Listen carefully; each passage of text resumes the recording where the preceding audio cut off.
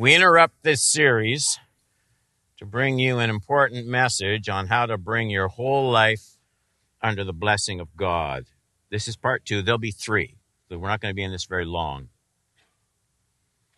I gave the little preamble last week to this message, how over the 40 years that I've been here, people constantly come up and suggest sermon titles to me. Ideas that I should be preaching about. Apparently, it's not enough that I listen to Jesus. Pastor Don, you don't preach nearly enough on this. You don't preach enough on that. You need to do a series on this. And they usually have some kind of an evil that they have in mind that they know other people commit. And get after them, Pastor Don. And then I said, I've never, in the 40 years I've been here, not one time has someone come up to me up until last Sunday and someone was just being wise. But I've never had someone come up to me and just say, boy, Pastor John, you just don't preach enough about giving and money. Nobody says that. Which means I really needed to do it. And so we're in a series on the atonement. And I just interrupted it for these 3 weeks. This morning, I don't know if you've ever thought about this, how Jesus would take up an offering in our church. Mark chapter 12, I want to look at verses 41 to 44. And he, that is Jesus, he sat down opposite the treasury and watched the people putting money into the offering box. See, I've often thought if only we had Jesus standing by every person putting in their offering, I'll bet you the giving would just soar. He sat and watched the people putting money in the offering box. Many rich people came, put in large sums, and so they should. 42. And a poor widow came and put in 2 small copper coins, which make a penny. And he, Jesus, calls his disciples, guys, come here, quick, come over here. I want you to see something. Called his disciples over to him. They weren't there, and he gets them there and said to them, truly I say to you, and this can't be right, this poor widow has put in more than all those who were contributing to the offering box. Not any one of them, but all of them together. 44. Here's the reason she put in more. And this is the sentence I want to talk about. It's an irritating sentence. I don't like it. For they all contributed out of their abundance. She, out of her poverty, has put in everything she had, all she had to live on. The central idea of this morning's teaching needs to be said clearly and remembered. And it's this. I will never grow in the grace of giving, not the chore, the grace of giving, until I have Jesus' viewpoint on it. I read this account for years before I was willing to admit what it really said.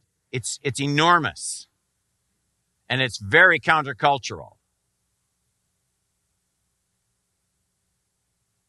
Giving involves the heart as much as the wallet.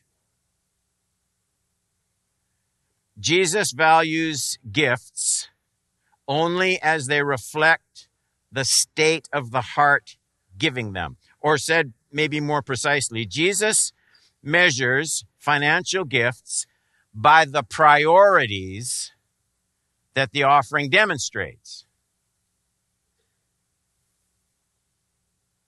Giving isn't measured by the amount of my offering. We know that from that text. Jesus measures my giving. I can only talk to me. Jesus measures my giving by the sacrifice of my offering. Not the generosity of it. That's different. The sacrifice in it. I can honestly say that I thought a great deal about this text over the years. It's a hard-hitting account for a lot of reasons. I mean, I wonder how many pastors would have been comfortable praising this poor woman for her offering on that Sabbath morning. Is it right for the church to take this woman's last cent? Her last cent. Was she being devout? Or was she being a little bit reckless? Would she be needing the church's food program next week because of what she put in the offering plate that Sunday? Where's the sense in that? What did her gift accomplish?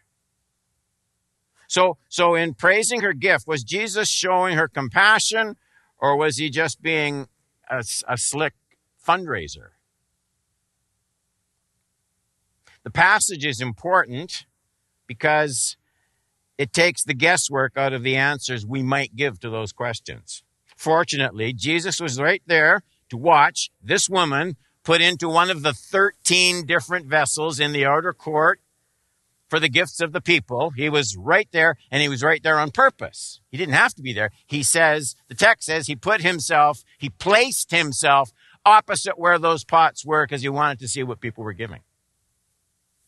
Wow. He was there on purpose. Most of us think it's impolite to watch what people put into the offering. In all the years I've been here, I don't know, other than our own receipt, I don't know what anybody gives in this church. I've never once in 40 years gone and said, what did so-and-so give last year to the church? Never. I don't want to know.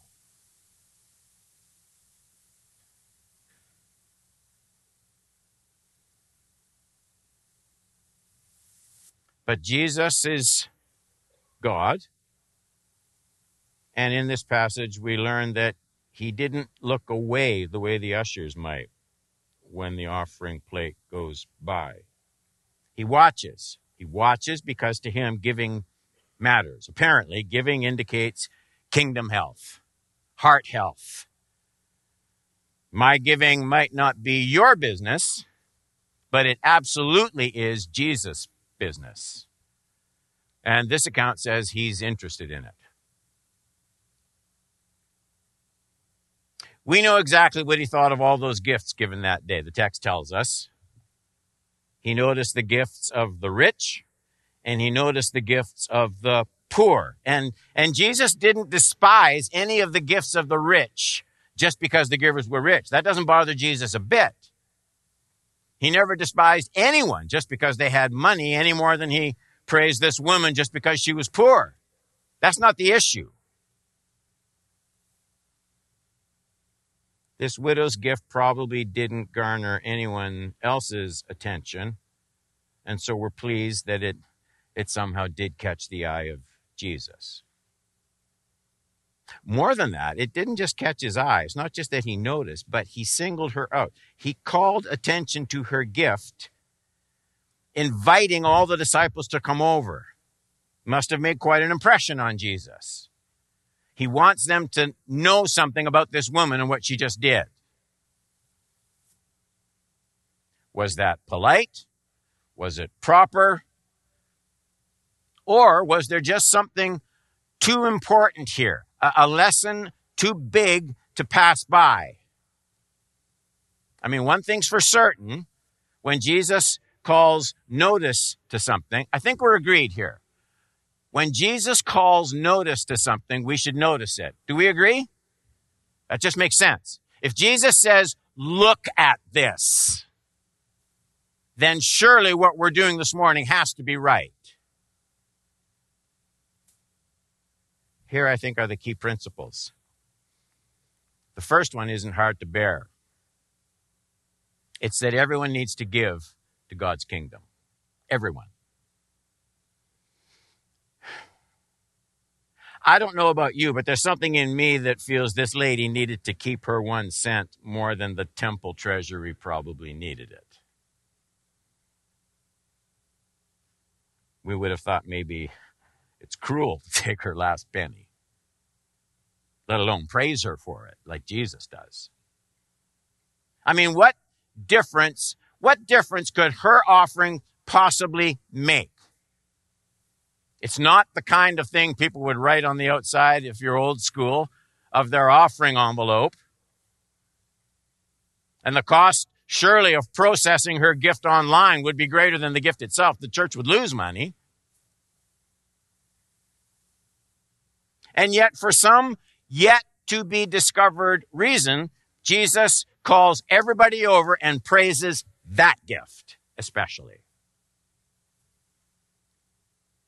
Perhaps here we find the very first insight into Jesus' perspective on offerings. People need to give to the Lord. All people need to give to the Lord. We don't do a disservice to people when we teach and encourage them to give. All those wisecracks, about fleecing the flock. We're not exploiting the flock when we teach biblical stewardship. I don't give because the church needs my cash. The church didn't need this widow's penny. I give because I need to grow in the grace of giving. Rich people need to learn to give. Poor people need to learn to give. Everybody needs to be involved in giving to God's kingdom. I have that on pretty good authority. It really is better to give than to receive. That's not a fundraising slogan. It's the words of Jesus. Remember the words of our Lord Jesus, how he himself said, it's more blessed to give than to receive. And he meant it's more blessed for the giver.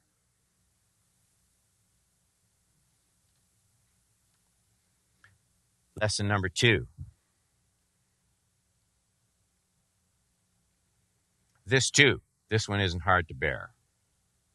Everyone needs to begin regular patterns of generous stewardship right where they are with the money they presently have. We can all learn from this poor widow. Do you ever catch yourself dreaming what you would do for the Lord's work? Maybe for missions, if only you had more money? I've done that. Have you ever tried to comfort your own heart by telling yourself, you don't have much to work with right now, but boy, if things ever get better, I'm really going to get serious about funding the Lord's work. Praise God. The lesson in this text is, start with the penny. If you're here, you're working part-time, and in a week, you get $25. Make sure right now you know that $2.50 of that should be given to the Lord. Don't wait till you're making hundreds of thousands. One of us in our house, I won't say who, gets an old age security check. I know what you're thinking. Pastor Don, you're 35 years old. How can you possibly? And there it is. $608. And all the time, we calculate it right away. Well, that's $60, $61. That's not ours. That's how you start. You just do it. Everybody has to start where they are. You can't give what you don't have, and God doesn't expect you to. But you do need to begin giving where you are, with whatever resources God has placed into your hand. This widow is praised by Jesus because she did not exclude herself from giving.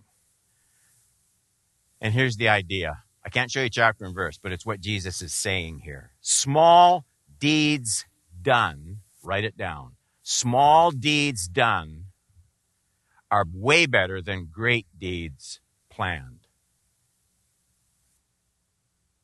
small deeds done are better than great deeds planned. If you practice being faithful with what you have now, you will grow into being faithful with whatever God places in your hands. But there's something else even more important under this second point. Start early because you build safeguards against covetousness into your life as you honor God with your present wealth. As you are faithful with whatever God has given, you'll gradually learn to continue to love God supremely, even if you should come to possess a great deal of this world's material goods. Seek his kingdom first now. God will bless your life. Your soul will continue to grow. 3, and here's the toughest lesson I've ever had to confront in my New Testament. It's in this text. My thinking is 90% of the body of Christ doesn't initially agree with this statement. Point number 3. Jesus doesn't measure your giving or my giving by your charitable receipt. It was years before I saw the main point of Jesus' words in this account. We are right on the edge of discovering what I think now is the single most important principle Jesus declares for the 21st century North American church. The key principle in Jesus' perspective on giving is framed in the words of the 43rd verse, and I'm not asking you to trust me, I want to show it to you. He called his disciples to him and said to them, so he starts with this word because we're going to doubt what he's about to say. This is his way of saying, no, this is a fact. Truly, I say to you, this poor widow has put in more than all those who are contributing to the offering box. Now we need to get our hearts ready. Buckle up. Jesus is saying a countercultural mouthful here. Notice, Jesus clearly says she put in more than all the others, not just more than any one of the others. She put in more. She put in more than all of them put together. But how? That makes no sense. In what real, down-to-earth way can that be true? What could possibly have been so special about her gift? And the answer to that question is at the very heart of Jesus' teaching on giving. I'm convinced this is the most important thing you can ever learn about how God views your giving, my giving. Please don't think I'm just talking to you. I'm talking to all of us. The most important thing you can ever learn about how God views our giving to him and his work. According to Jesus, she gave more. The text says she gave more because she gave out of her poverty, whereas they gave out of their wealth. I mean, there's a certain sense, if you added up the dollars, they gave more than she did. And yet Jesus doesn't buy it. So Jesus has to be operating under a different system. Agreed? He has to be operating under a different system. Jesus explains this in his amazing words in verse 44. For they all contributed out of their abundance. Okay? We need to look at what that means. But she, out of her poverty, has put in everything she had, all she had to live on. Did you catch it? Here's the principle. I hope you're ready for it. My gifts are not measured by the amount I put in the plate. My gift is measured by what I spend on myself. There's an ouch in there, isn't there? That's what Jesus says. They gave out of their abundance. They gave and had lots left. She gave all that how much did she have left? So evidently, Jesus measures not by generosity. They certainly put in more. Jesus measures by sacrifice. None of you are smiling at me right now. I don't know how you avoid that in that text. If you have a way of avoiding it, tell me. Jesus measures my giving not by the amount I put in the plate, but by the amount I keep for myself.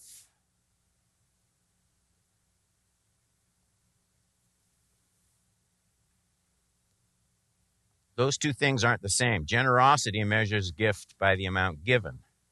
I mean, a $50,000 donation is generous by any reckoning.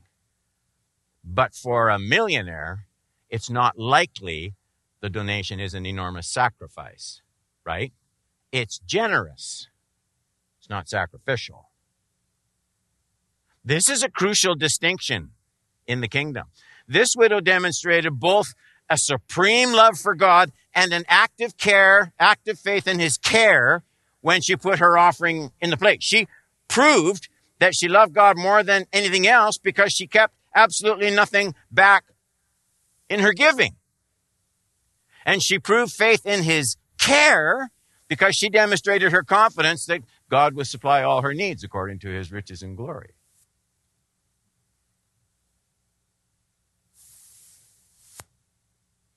Gifts are measured not by what I put in the plate, but by the amount of my income I consume on myself. 4. If you want, I can resign after this message. 4. Jesus was drawn to the spirit in which this woman gave her gift. It seems to be just the selfless, passionate heart of this woman that caught Jesus' attention. Something did. And I want you to notice how Mark, as he puts, these of course are written after the events. Mark is putting his epistle together. He's collecting all sorts of accounts, things that happened. And I want you to notice where he slots this story on giving, the context in which he places it. Okay, that's what I'd like to show you. Look at Mark 12, 38 to 40. In this teaching, he said, beware of the scribes who like to walk around in long robes and like greetings in the marketplaces and have the best seats in the synagogues and the places of honor at the feasts. Look at who devour widows' houses and for a pretense make long prayers. They will receive greater condemnation. So this is the context. Immediately around those verses on giving, the widow and her penny. The people described in these verses, they're the professionally religious people.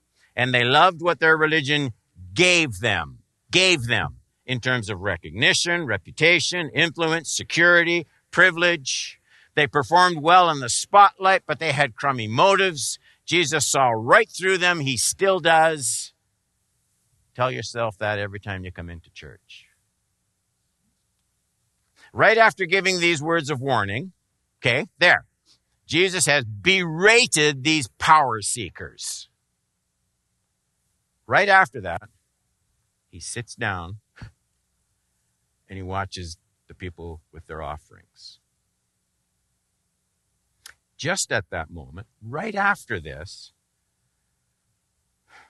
widow comes by. And she's noticed by no one with her penny. She doesn't even know Jesus is watching. Wouldn't we all be great givers if we knew Jesus is watching? Like he isn't, right? Suddenly, out of no other motive than just a love for God, she takes out whatever little bag, her 2 coins that come up to a penny, she takes it out, and as no one is looking, no bells ring, no receipt is issued, by the way, she just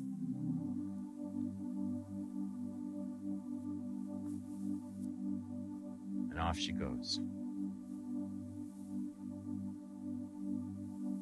And here's the point. Jesus noticed. If I can give you something encouraging, nothing sacrificed from a devoted heart is ever wasted in the eyes of Jesus. Her gift was gigantic, measured in Jesus' terms. The terms are sacrifice, not just generosity. It's not what you give, it's what you spend on yourself. Does my offering still allow my covetous heart to go unchallenged? Can I give my generous offering and still do absolutely everything and buy everything I want? Then my offering wasn't big enough. It has to safeguard my heart against covetousness, or it's not a good gift in the books of Jesus. Oh, it can do a lot of good. It can still send missionaries to the field. It can buy vehicles. I'm not saying that. I'm talking about what it does for my heart, the giver. It has to be sacrificial to accomplish this in my heart. This has always been the way in God's kingdom.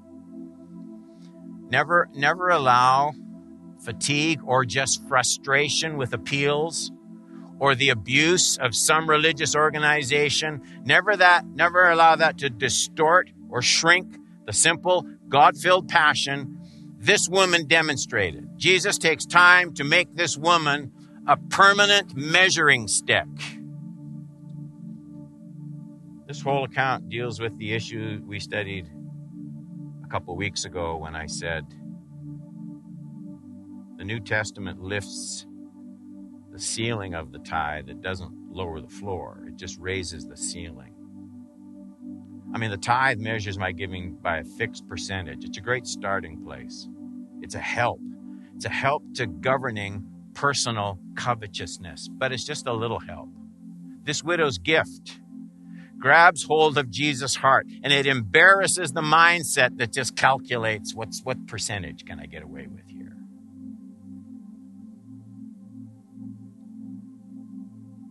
Tithe only measures the amount given. This account raises the bar.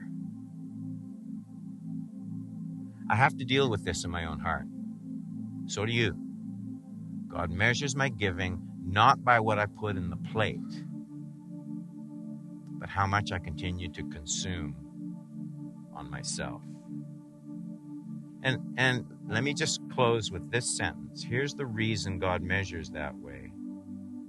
It sharpens my understanding of the image of God who gave his only begotten Son to sacrifice his life for my salvation. And when I give sacrificially, I say to myself, that's the heart of God. Oh, that's what he's like. And you'll find great joy more and more as your heart is freed from greed. You'll learn something real important. Here's the principle. Not wanting something is as good as possessing it.